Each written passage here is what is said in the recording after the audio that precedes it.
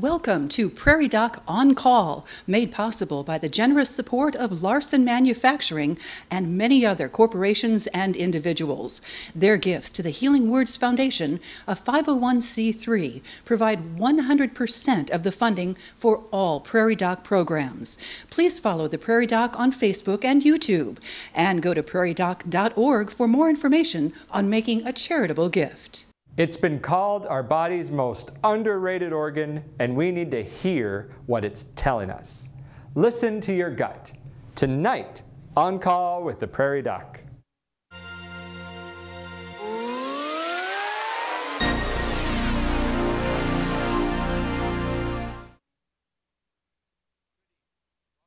On Call with the Prairie Doc. I'm Dr. Andrew Ellsworth, your Prairie Doc this evening. The gut is often referred to as our body's second brain. Tonight, we're talking gastroenterology. But first, a look at this week's Prairie Doc quiz question. It is a true or false question. The rate of people being diagnosed with colon or rectal cancer each year has dropped overall since the mid-1980s. True or false? We'll give you the answer at the end of the program. Joining us tonight in the studio is Dr. Sarah Bly, who practices gastroenterology at Midlands Clinic in Dakota Dunes, South Dakota. Welcome, Dr. Bly. Thank you. So, Sarah, tell us a little bit about yourself. Well, as you said, I'm Sarah Bly. I am originally from Coleman, South Dakota, where my parents still live. And I did my undergraduate college training as well as medical school at University of South Dakota, and then my internal medicine and gastroenterology training down at University of Nebraska Medical Center, and have now found my home and my niche in terms of both family and work practice in the Dakota Dunes, Sioux City area. Okay, so are you mostly in the Dunes, mostly in Sioux City, or how does that work? It's a pretty even split. I see all my clinic patients in the Dunes, and we do have a procedural center there, but I do also service both of the hospitals that are located within Sioux City proper. Okay. And so what is gastroenterology? So gastroenterology is the medical study and treatment of any disorder of the gastrointestinal tract, which includes anywhere from your swallowing tube, esophagus, stomach, your intestines, as well as the liver and pancreas organs. And what made you decide to choose gastroenterology? That may be a little bit different story, I guess, than most. I went to college thinking I was going to be an eye doctor, and then I got involved in a research lab where we studied GI physiology, gastrointestinal physiology, and I found it really fascinating. And so then all the way through medical school and residency, that was always just the part that was calling to me. So cool. Here we are. And now that you've been practicing for a while, what do you find most rewarding? I would say I have two answers to that question. One, it is extremely rewarding to prevent colon cancer. When people have their colonoscopies and you take out those polyps and you know you're making a difference in that one person's life that day. Mm-hmm. Mm-hmm. The other thing is I have always found, even when I was in my primary care days, that it was very rewarding to see a patient in the clinic and make an intervention that would make them get better and actually stay out of the hospital. So that's still something I get to do on a day-to-day basis. Yeah. Along those lines, one of the things I can think of gastroenterology that, in the clinic you can make a difference and prevent some complication is ulcers and heartburn and reflux. Mm-hmm. Very common problems that we see in GI every day. What do you usually recommend for treatment? How do you approach that usually? Well, it depends a little bit on the severity of someone's symptoms, the frequency as well. For people who have occasional heartburn from time to time, it may be as simple as avoiding the foods that trigger it, or taking a simple antacid when the symptoms come on. But if you have very severe or frequent symptoms, it is likely beneficial to take an everyday preventative medication. Some of the foods, some of the things you might look for that are triggers would be what? The most common triggers would be spicy foods, tomato-based products, citrus fruits such as oranges, pineapple, grapefruit, things like that. And some people are very triggered by chocolate, although that is less than other people. coffee, one of my favorites. Yeah, it is amazing. It does seem like more and more people are drinking coffee or, all the lattes and stuff, and then more and more of it. And it is amazing. I think caffeine is starting to cause more issues with reflux for some people. Yes, caffeine, and that's the interesting thing about coffee is that caffeine is a trigger as well as the coffee itself is fairly acidic. So it's kind of a double whammy if you drink the fully leaded coffee. Do you think alcohol is much of a trigger too? Alcohol is a big trigger, and actually not a food, but smoking as well. Yeah. So working on lifestyle changes, probably losing weight. It's true. If you carry especially extra weight around your midsection, that puts a lot of pressure up on your diaphragm, which can cause more reflux disease. Certainly some people have a hiatal hernia. How does that contribute to reflux? Sure, so it's a predisposing factor, something that might make you more likely to have it. And what it is your diaphragm that separates your chest cavity from your belly cavity has a small opening in it that allows your swallowing tube to come through and meet up with your stomach. And over time, that opening can sort of get stretched out or be too big. And then that is what allows your stomach to slide up into your chest cavity. That's what a hiatal hernia is. And then that diaphragm is part of your body's natural barrier that helps to keep all the acid that's in the stomach down in your stomach instead of being up in your throat. So now if some of your stomach is sitting up here in the chest, that acid has free access to come up. So when someone has that, are you more likely to recommend medication or surgery, since there's kind of a structural thing? Sure. And that's an excellent question, because actually the other part that is one of the biggest contributors to reflux disease is also a structural thing, and that's the muscle at the lower part of your esophagus. It's the gatekeeper. It's supposed to just be open when you need to swallow or belch or rarely vomit. But in people who have reflux disease, it's often opening more frequently than it's supposed to. So it really is, a lot of the issue is anatomic. However, we have very strong, effective medications that can manage reflux symptoms and complications very well, and so most people don't require surgery for this issue. And so those medications like Prilosec or Nexium, Zantac, or Omeprazole, so on, the generic names. But, some of those have gotten a bad rap lately. Why is that? Well, in particular, the Zantac, since you mentioned it, is one that essentially there's different chemicals that are sometimes in pills of all sorts that may not be necessarily a known cancer-causing agent, but there's enough data to suggest maybe. And since we don't really know, the FDA says, okay, you can put that in your pill if you have to, as long as you keep it below a certain amount. But any company that's going to do that, they have to do quality control. And essentially that particular drug is one that failed its quality control. And so there was more than the acceptable amount. Now, does that mean it's a risk amount? We'll never really know. The good news is we're getting it out of the world so that we don't have to test that fact. And the generic there was ranitidine. Correct. And, I think in the end, it's not really the medicine that did it, but how to make it into the pill. That's exactly right. It's not the chemical compound that was fixing the heartburn that is this potential cancer risk. It's additives in the pill. Yeah. It's a similar additive that was in, and there's a popular antihypertensive that got pulled a couple years ago. I can't remember which one it was now. Yeah, there's a combination, lisinopril and hydrochlorothiazide for the combo. So then I had to prescribe a bunch of people them separately. Right, because the drug that's doing the job was safe. Yeah. It was the house that it was carried in that was maybe not. So it seems like probably more effective is the PPIs, proton pump inhibitors, omeprazole, and so on, in that ozole family. Correct. How do they help, and do you often recommend those then? I do, and they're often the most effective acid reducer around. And the reason is your stomach makes these little pumps that churn out the acid. And what these medicines do, that's why they're called proton pump inhibitors, is they shut down the production of the pump that creates the acid. So they're really very effective at cutting down or limiting your stomach acid compared to the other ones mentioned, ranitidine, or what most people use at this point in time, which is famotidine or Pepcid. Your pumps still make the acid, but they turn off the signal to release it. And then things like Tums, Rolaids, Alka-Seltzers, just kind of back to good old-fashioned high school chemistry, acid and a base and neutralize it. And so the omeprazole is really the similar drugs in this category is really the most potent acid reducer.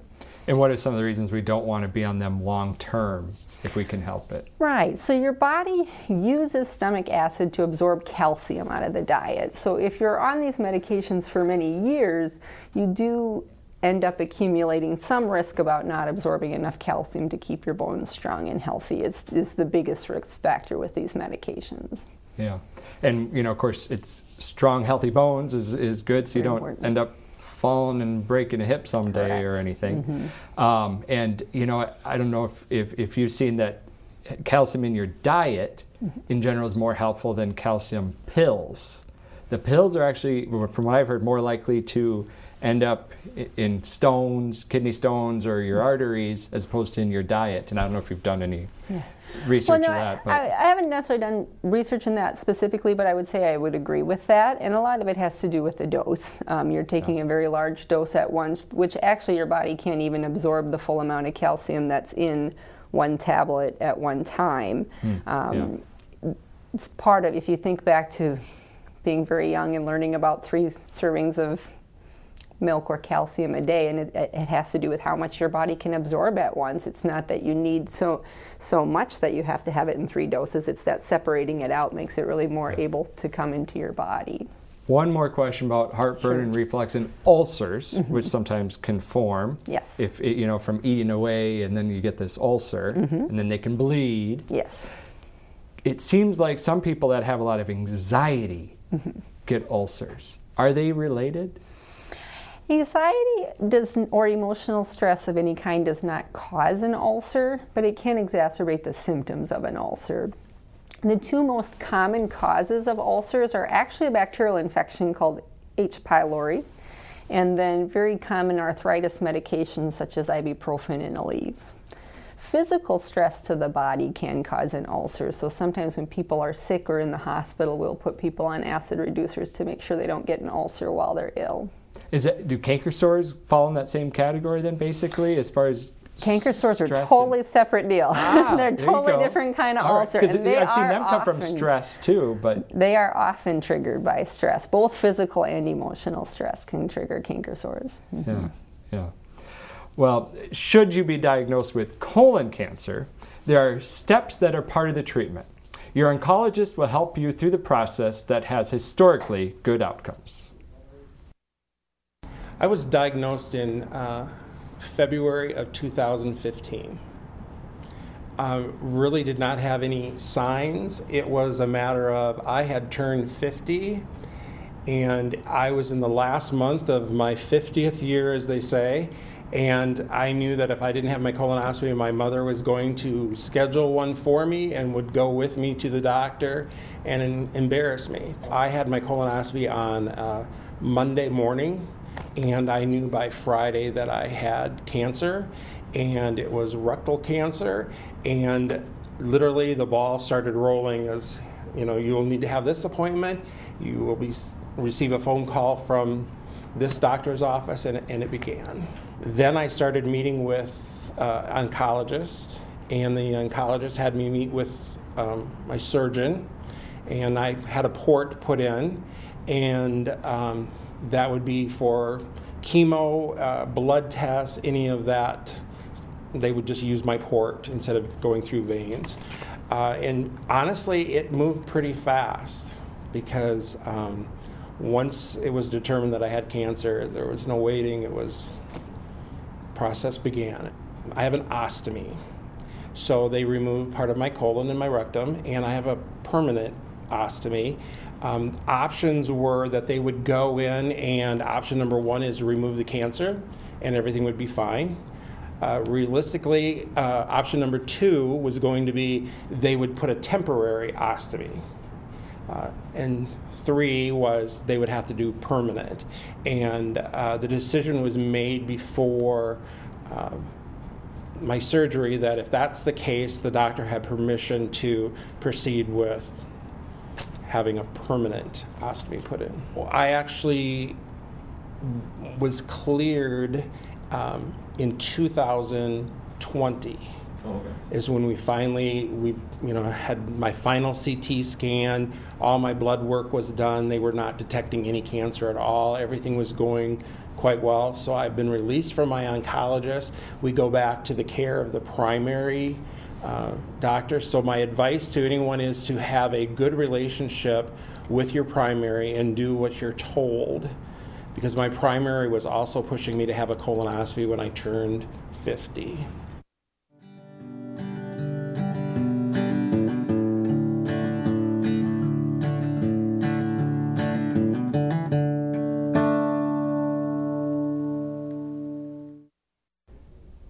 That was an interesting graph they had there of showing colon cancer rates increase as you get older.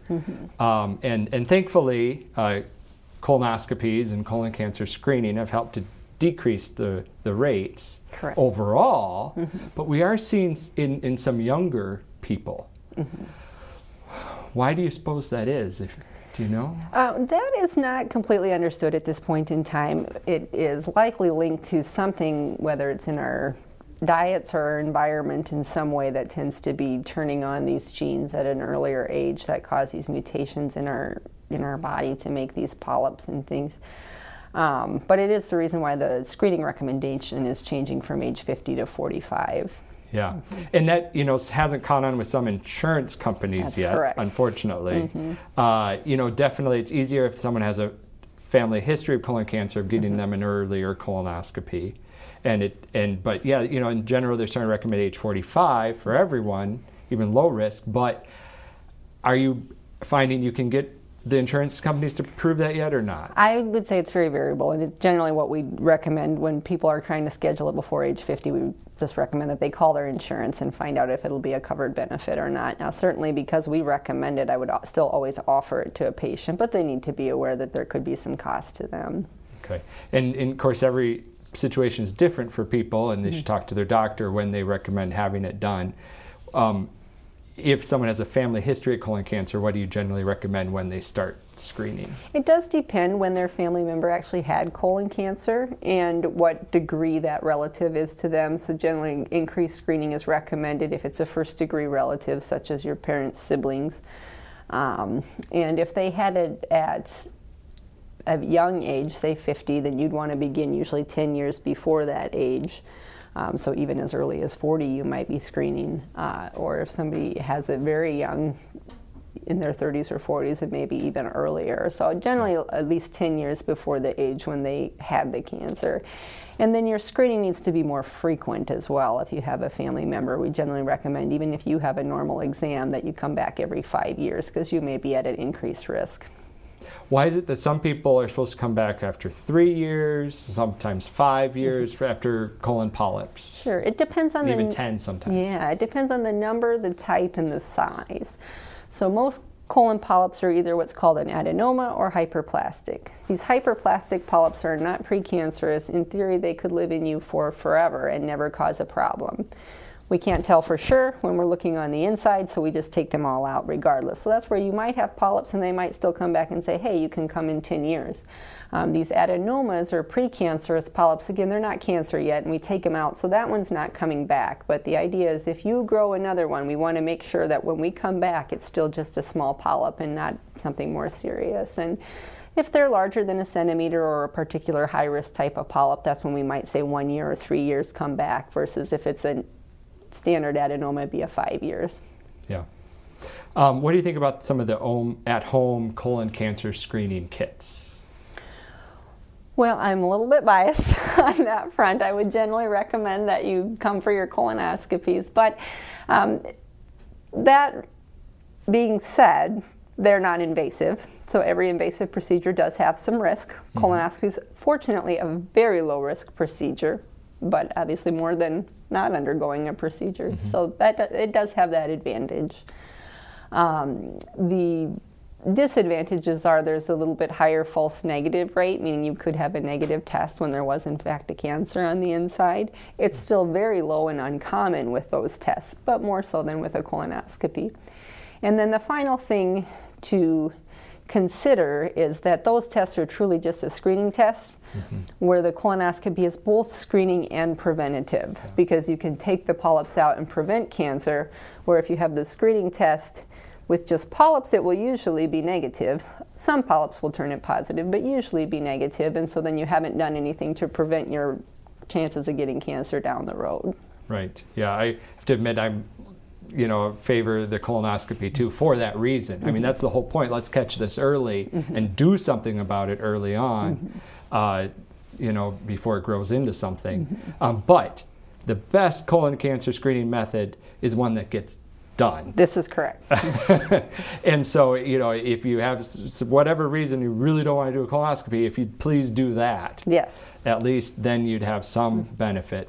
I might note that sometimes insurance, if they approved you having an at-home colon cancer screening kit as your screening that was covered under your insurance, then they sometimes won't cover the colonoscopy if it ends up showing something or being positive. Have you seen that? We have seen that, and that will happen every time, because now your colonoscopy is no longer for screening. Screening means no symptoms, no problems, just average risk. The fact that you had a positive test means that there's an abnormality that we're looking into. Yeah. And so that's why it ends up being a diagnostic exam rather than a screening exam, and usually going towards someone's deductible on their insurance. Going back a little bit, what is a colon polyp? Sure. And what causes colon polyps? So colon polyps are little growths in the skin lining of your bowel. You have a skin on the inside, just like inside your mouth, all the way through. And they're just little growths that start out even just as a small little couple millimeters, can grow into almost looking like a mushroom shape. And it's just an overgrowth of skin that, because of some errors that it made in how it grew and divided abnormally. And in terms of sort of reducing your risk of forming polyps, some of it's genetic, you can't control that, but not smoking reduces colon polyp risk, eating a high fiber diet, and limiting processed meats, all are things that have been shown to reduce the risk of polyp formation. Yeah, so get screened. Yes. I would like to talk about probiotics a little bit, because I get asked about those a lot. What do you recommend for probiotics? Probiotics are interesting because there's a lot of research out there about probiotics, and it's nearly all positive, meaning they're good for you. However, in terms of which one is the right one or the best one, we don't know. Yeah. There's just so much differences between how all the research trials were done, what types of bacteria, how many, was it a live bacteria or a dead bacteria, to know what is the best. And so in general, I think that the best data is behind lactobacillus, like that comes from milk, that lacto word, and then one called Saccharomyces, which is a bread-based bacteria. Is it to the point where you'd recommend probiotics for everyone, even if they've never had an issue? Yeah. Or? I think of a probiotic kind of like you would take a multivitamin for your general health, but this is for your gut. So we can all get all of the vitamins and minerals and nutrients that we need in our body through our diet. Do you need a multivitamin? Maybe not. But we all live a crazy busy life. Some days you eat better than others. And so it's nice to have that insurance policy. So probiotics kind of the same way. It's very much good for you, but if you eat lots of fruits, vegetables, high fiber diet, you're probably getting everything you need in that regard anyway. Good. Yeah. And I sometimes add, certainly say if someone's on an antibiotic, there's a good reason to be on a probiotic. Very true. Very true. Yeah. I want to go back talking to Dave Heim, good friend of mine, and he did such a great job. We made this into 2 roll-ins. Right. So it is important to find out early if you have colon cancer and begin treatment. It is also important for your well-being to find out if you don't have it. I think it's very important.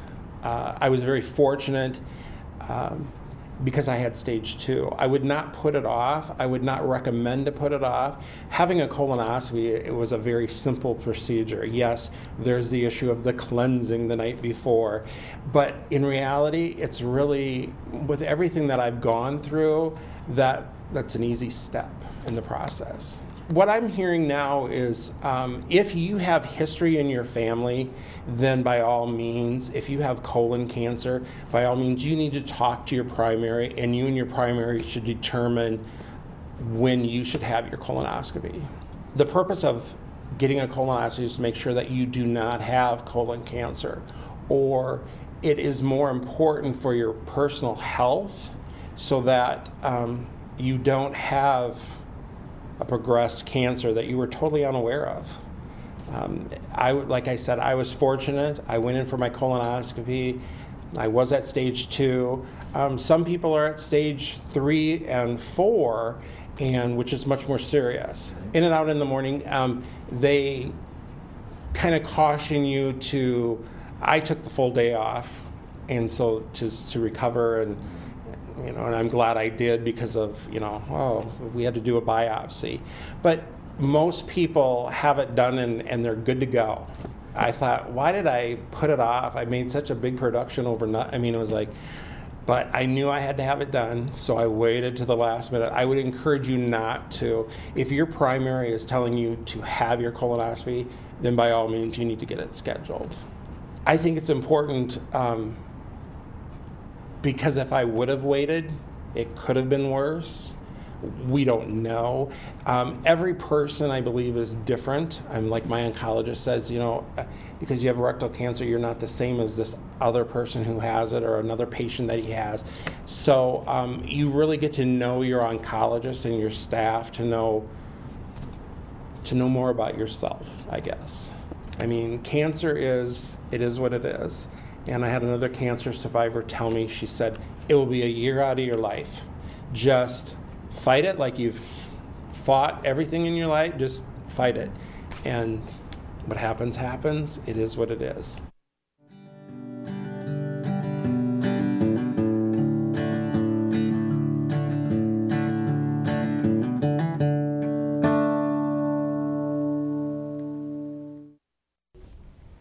Thank you very much, David. Thanks so much. That was great. One point that he had brought up is that his mom had encouraged him to get it and was the one that got him to do his colonoscopy. Mm-hmm. And how important that is for so many things of someone's health is when they have a family member kind of pushing them on. Mm-hmm. So if you know someone in your family that they need to get it done, go ahead and nag a little or encourage them, because it could really save their life and make a difference. It's true.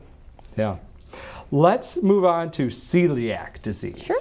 What is celiac disease? Celiac disease is an autoimmune condition. Autoimmune means that your immune system is sort of attacking part of your own body. And it is triggered by eating products that contain wheat. So it's a complete intolerance to any food that has wheat in it, such as bread, pasta, things like that. Yeah, that gluten protein. Correct. That's the component of the wheat that is triggering the disease. And how might someone know, if they're listening to their gut, how they maybe might have celiac? Sure. The most common symptoms of celiac disease would be diarrhea, abdominal pain and cramps, bloating. Sometimes a lot of fatigue goes with it.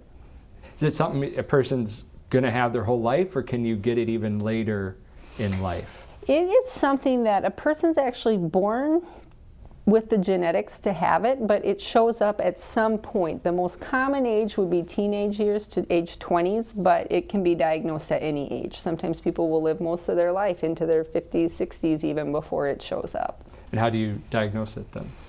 It can be diagnosed by blood test, often is enough. Sometimes then it's confirmed with a scope going down into the stomach and upper small bowel to take some biopsies. Now, I've had some patients that, they had the test done, they don't have celiac, but they went on a gluten-free diet and they felt better. Why would that be?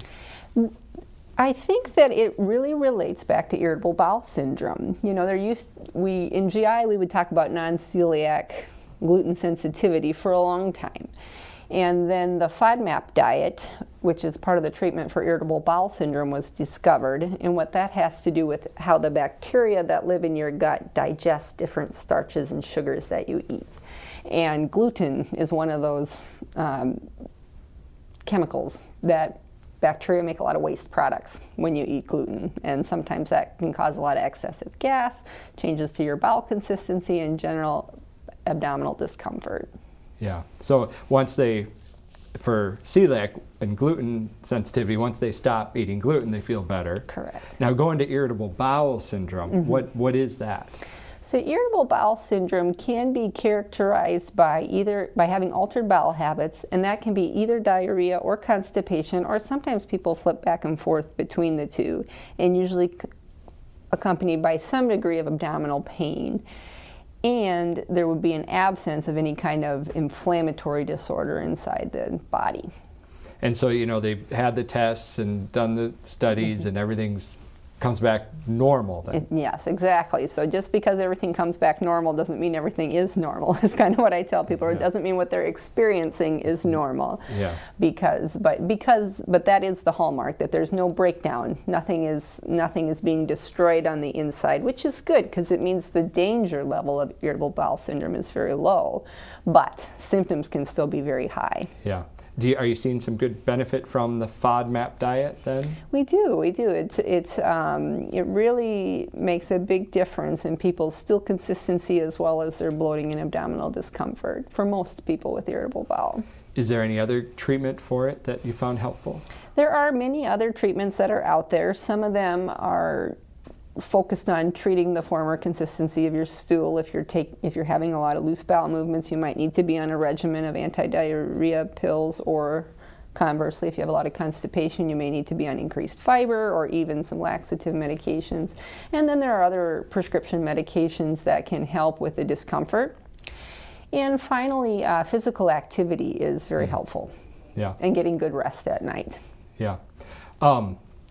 Sometimes antidepressants are helpful. Now, why would that be? Again, it goes back to the pain component of irritable bowel syndrome. Yeah. Pain's a very common feature of it, and many antidepressants actually have activity on the pain receptors inside the body. So it's not so much that we think you're secretly depressed, or that we're just turning something off, in your brain, in your mood to not be in pain. It's that they're really working on those pain receptors. And similar medicines get used for other types of pain too, migraine headaches and chronic leg pains, things like that. That goes back to the show. We're talking about listening to your gut and your second brain. There you go, that's true. Those receptors there. Yeah. So, if someone comes in with blood in their stools, what goes through your mind of what might be going on? And is that something they should get checked out? Yes, that's what I was going to do. The first thing I was going to say was blood in your stool is never normal. Yeah. It may not. There are some things that cause it that are not dangerous, such as very common hemorrhoids, for instance, but it's never quite normal. And so it is something to have checked out or talk to your doctor about. If it's bright red in color and not a large volume, hemorrhoids or varicose veins around your bottom would be the most common cause of it, but it can, especially when it's dark or tarry looking, could be a sign of an ulcer, as we talked about earlier. And blood, whether bright or dark in color, can sometimes be a signal of a large polyp or cancer on the inside. So again, things that should all be evaluated. And diarrhea and bloody stools. I'm getting at is, what if they have inflammatory bowel disease? Sure, some sort of colitis. What is that? Yeah. So inflammatory bowel disease is another autoimmune condition, or condition where your immune system, instead of fighting some infection or cancer or something foreign, it's fighting your own intestines and breaking it down. And the difference, as we talked about irritable bowel syndrome, where there's no damage on the inside, in these conditions it's actually breaking it down, making ulcers, making holes, things like that on the inside. So it can be very painful. It seems like we've seen more of that. Are we just diagnosing more, or are there more people with it for some reason? I think it's a combination. You know, anytime awareness goes up about a condition, you are going to diagnose more of it. More people, and the public being more aware, you're more likely to come in and have your symptoms evaluated. But I think, especially in the case of one particular type of inflammatory bowel disease, ulcerative colitis, there are many environmental factors that contribute to it. So there are obviously things that are changing in the world around us that are triggering some of these things. So with ulcerative colitis, what is some of the symptoms of that, and what do you end up seeing on a colonoscopy? Sure. So again, symptoms would be bloody diarrhea is really the hallmark of that one. Often a degree of abdominal pain. Sometimes people are even losing weight because of the amount of damage that's happening on the inside. And when we look inside with a colonoscopy, instead of seeing a nice, smooth, pink lining, almost like you might see if you looked at the inside of your mouth in the mirror, it would just look very raw and red. Sometimes always gets described as looking like raw hamburger or something like that. I mean, it's really very, very abnormal looking on the inside. Yeah. And what helps with that then? What's the treatment? Medication therapies. Some are pill medicines, and some are even IV therapies. Okay. And to kind of suppress the immune system. Correct. Then, and anti-inflammatories, steroids. Yes, exactly. Yeah. And so as opposed to so that's ulcerative colitis. Correct. But as opposed to Crohn's disease, what's the difference there? The difference, ulcerative colitis and Crohn's disease are really very similar, and the trigger is very similar in terms of coming from your immune system. However, the location and pattern to the damage on the inside is quite different. The ulcerative colitis is just in your colon or large bowel, where the Crohn's can be in the small intestine, stomach, anywhere throughout your GI tract. And the depth of injury is much more in Crohn's disease and ulcerative colitis. Okay, and the treatment then is the same? Treatments are very similar. Ulcerative colitis sometimes can be managed with high-dose anti-inflammatory drugs alone, as opposed to immune suppression, where Crohn's always requires an immune suppression, but really the same medications are used to treat both illnesses. Hepatitis C is something that I understand you help treat. Yes. In Sioux City. Correct. And so who do you recommend getting tested for hepatitis C, or when or why? Well, the guidelines at this point in time from the CDC is that really anyone of that baby boomer generation should be tested regardless of risk factors. We used to screen people for risk factors, which would be anything that would put you in blood-to-blood contact with another person, such as a blood transfusion, history of needle drug use in the past, maybe even something such as being in a really bad car accident where there was blood exchange. There's a variety of ways it can happen. So we used to screen people for risk factors and then just test people based on that. But we've really found that there are a lot of people you can't trace back and figure out where their infection came from. A lot of that probably has to do with changes in infection control practice in medicine over the years. And so anyone in that age range, it's recommended to be screened at least one time regardless of risk factors. Because they can have it without knowing it. It's true. It is an illness that really does not cause symptoms until it's really caused a lot of damage. And so people often have it even for decades before they know that they have it and are sick. And being a hepatitis, it's a liver disease. Correct. Chronic virus of the liver. When I think of way back when I was in residency training, I did help cure some people with hepatitis C, but it was quite the regimen and with a lot of side effects. That has changed. I've Thank heard. the Lord. Yeah. When does that happen, right? We have medication that's easier to tolerate and does a better job at curing it. So in the past, there was a lot of injection therapy that was used, and it caused a lot of side effects. But the pill regimens that we have now have, for most people, more than a 95% cure rate with limited or no side effects. Yeah. And I mean, this is a disease that wreaked havoc on a lot of people before. So that's good. So get and tested. It's curable. It's not a suppression thing. It's once you treat it, it's gone. Yeah. Excellent. Say, as a GI doctor, in general, what do you recommend people to do for their GI health? I would say lots of fiber in the diet and drinking a lot of water are the two biggest things that anybody can do. It helps many different aspects of your GI health. And yes, there are some conditions that we just talked about that, that didn't even enter into what I was talking about the treatment. So there are certainly, and there are times where that may not be enough, but it really will help everyone to have lots of fiber and fluids. With COVID-19, are there some conditions you've seen more of now, maybe either because of the virus and because of the way society's changed, maybe? I would say in the GI world, there may not be as much impact as some others, such as lungs and heart. There's a lot of heart complications that are coming in. There certainly have been, we talked about those types of autoimmune colitis. There is colitis that can be caused by COVID-19. And something that will be yet to be determined as time moves on is in that time period of 2020 when our healthcare seeking practices were different, much less. Are there people who had mild disease that has now advanced to something much more serious because of that? There may be some. Yeah, definitely there was a period of time where people weren't coming in. The doctor's offices were telling people not to come in. Exactly. Or doing more virtual visits and not getting hands on the patient and helping to detect things and some preventative care. So yeah, hopefully that is not affected too much. We were talking about irritable bowel syndrome there, and we talked about the FODMAP, but we didn't really explain it much. Sure. Let's go back to that and explain what that diet is. Well, it's a little bit complicated one, actually. So that's okay. It's not as simple, and that's kind of what I tell people on a day-to-day basis. It's not as simple as saying go low fat or eat more fiber, things like that. It's actually a very particular list of which fruits and vegetables and wheat grain products have higher amounts of oligosaccharides, which are the types of sugars and starches, versus lower amounts. Now, if you're on this diet, it's not something so much so that eat these foods and you can never eat these foods, but it more points out with a pattern that can be difficult to figure out on your own what foods might be triggering you. Do you end up sending them to a dietitian kind of to go through that if they can? If their insurance will cover it, we do send to dietitians. Otherwise, we carry a lot of information at our office that we'll either send home with people or mail to them for them to study, and certainly we talk about it at our visits too.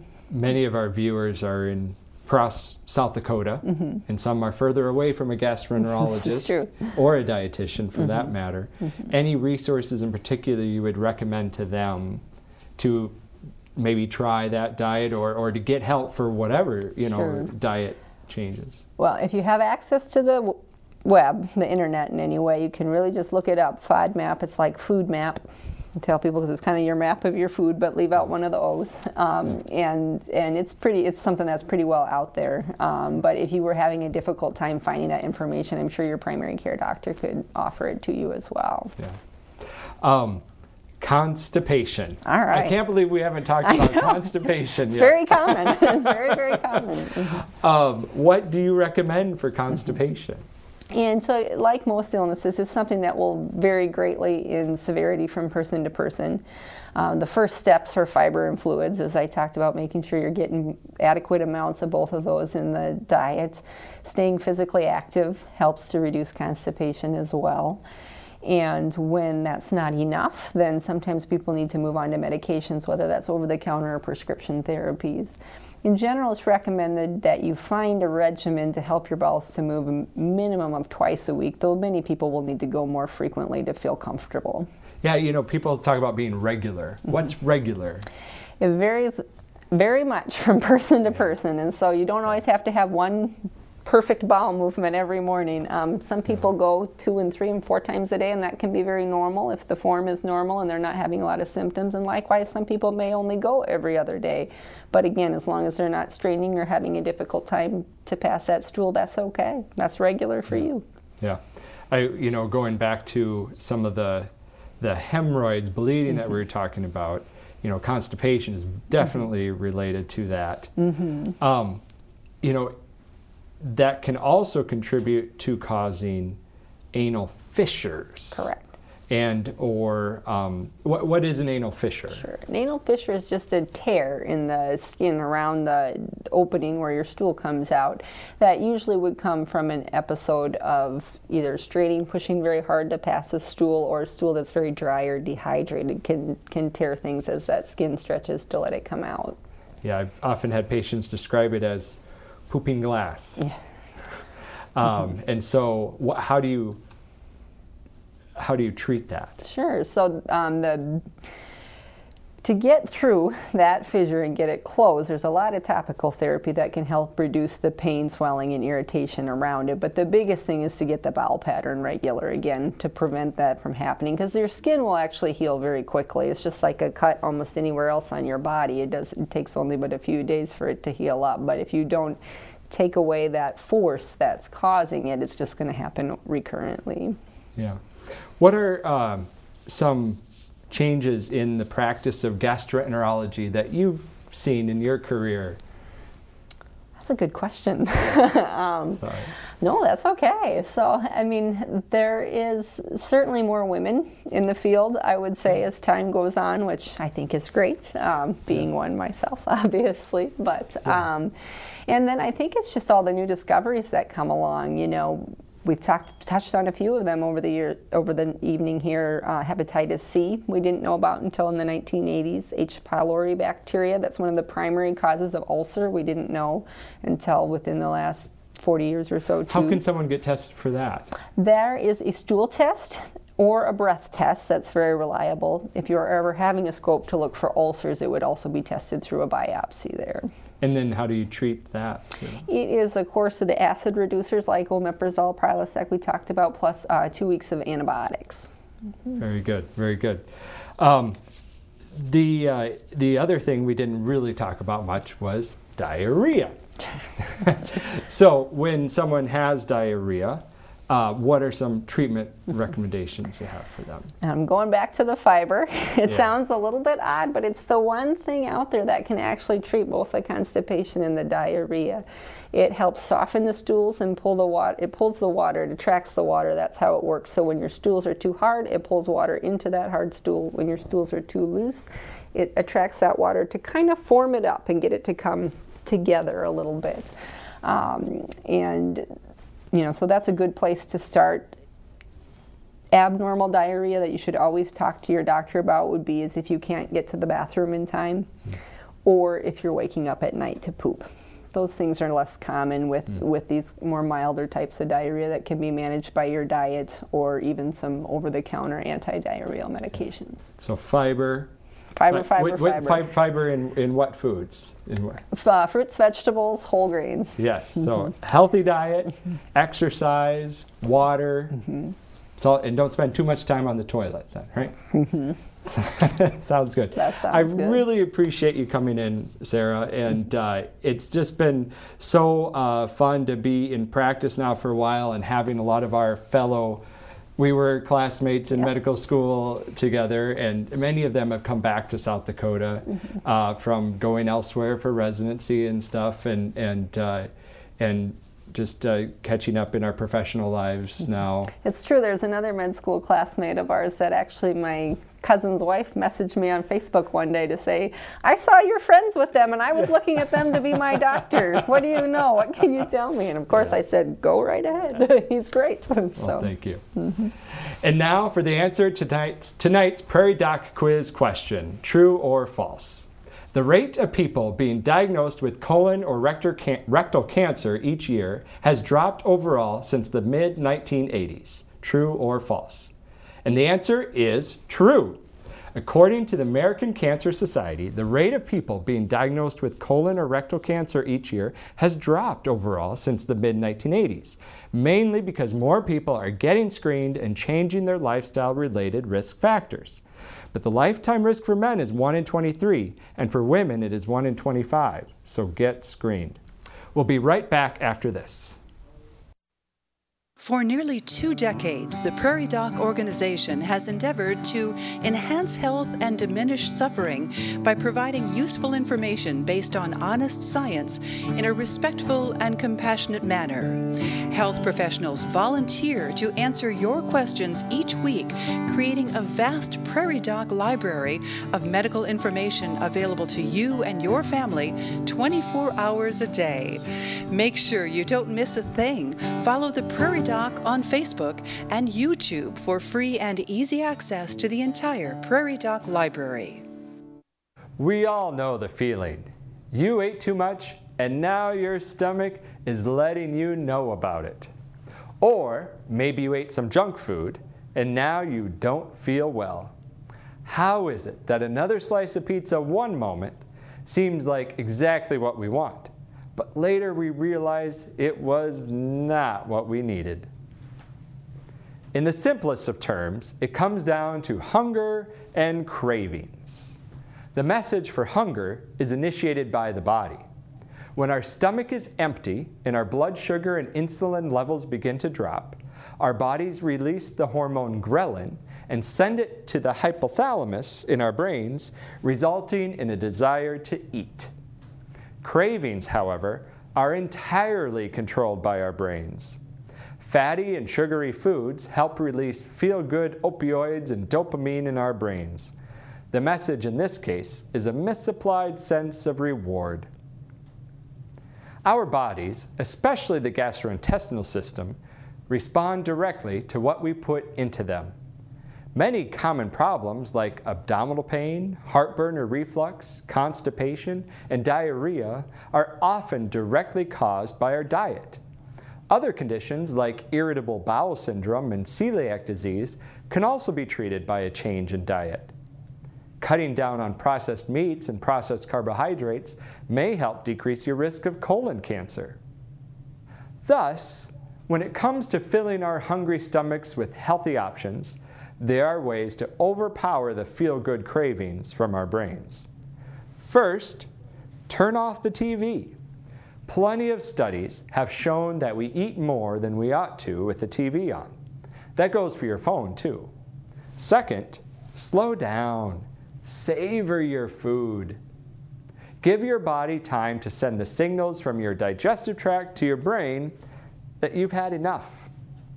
Third, drink water while you eat. Room temperature water is best for digestion. Also, we often misinterpret being thirsty for being hungry. Having a glass of water before you eat can help satisfy your thirst and help you eat less. Fourth, eat with someone, in person, via Zoom or phone call. When you eat with someone, you are more likely to make healthier choices and eat slower. Our bodies know what is good for us. We just need to understand the messages. Next time you have a craving or think you feel hungry, rather than automatically eating more, take time to assess your situation. If you discover you are tired, stressed, sad, angry, or lonely, appreciate your new self-awareness and explore behaviors other than eating that could better satisfy your needs. If what you are feeling truly is hunger, give your body what it really wants, a healthy diet.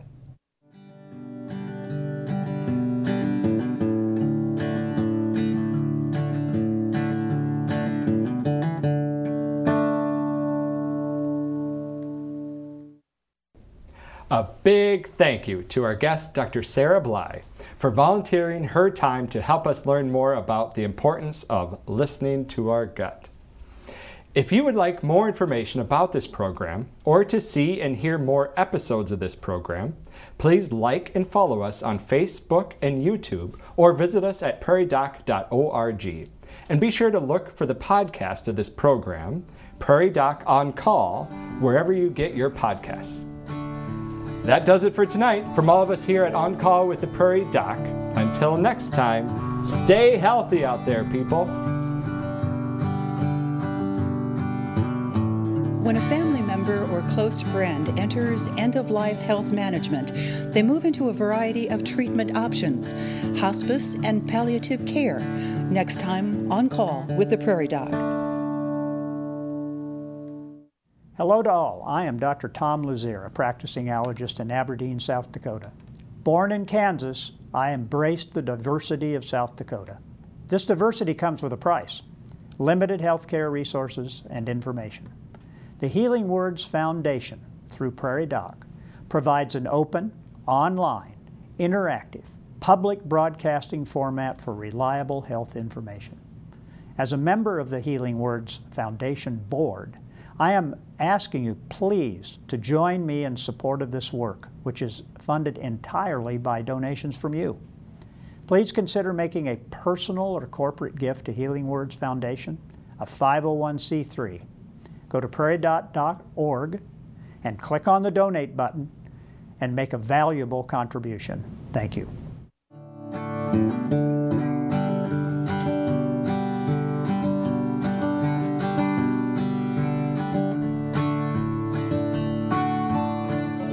Major funding for On Call with the Prairie Doc has been provided by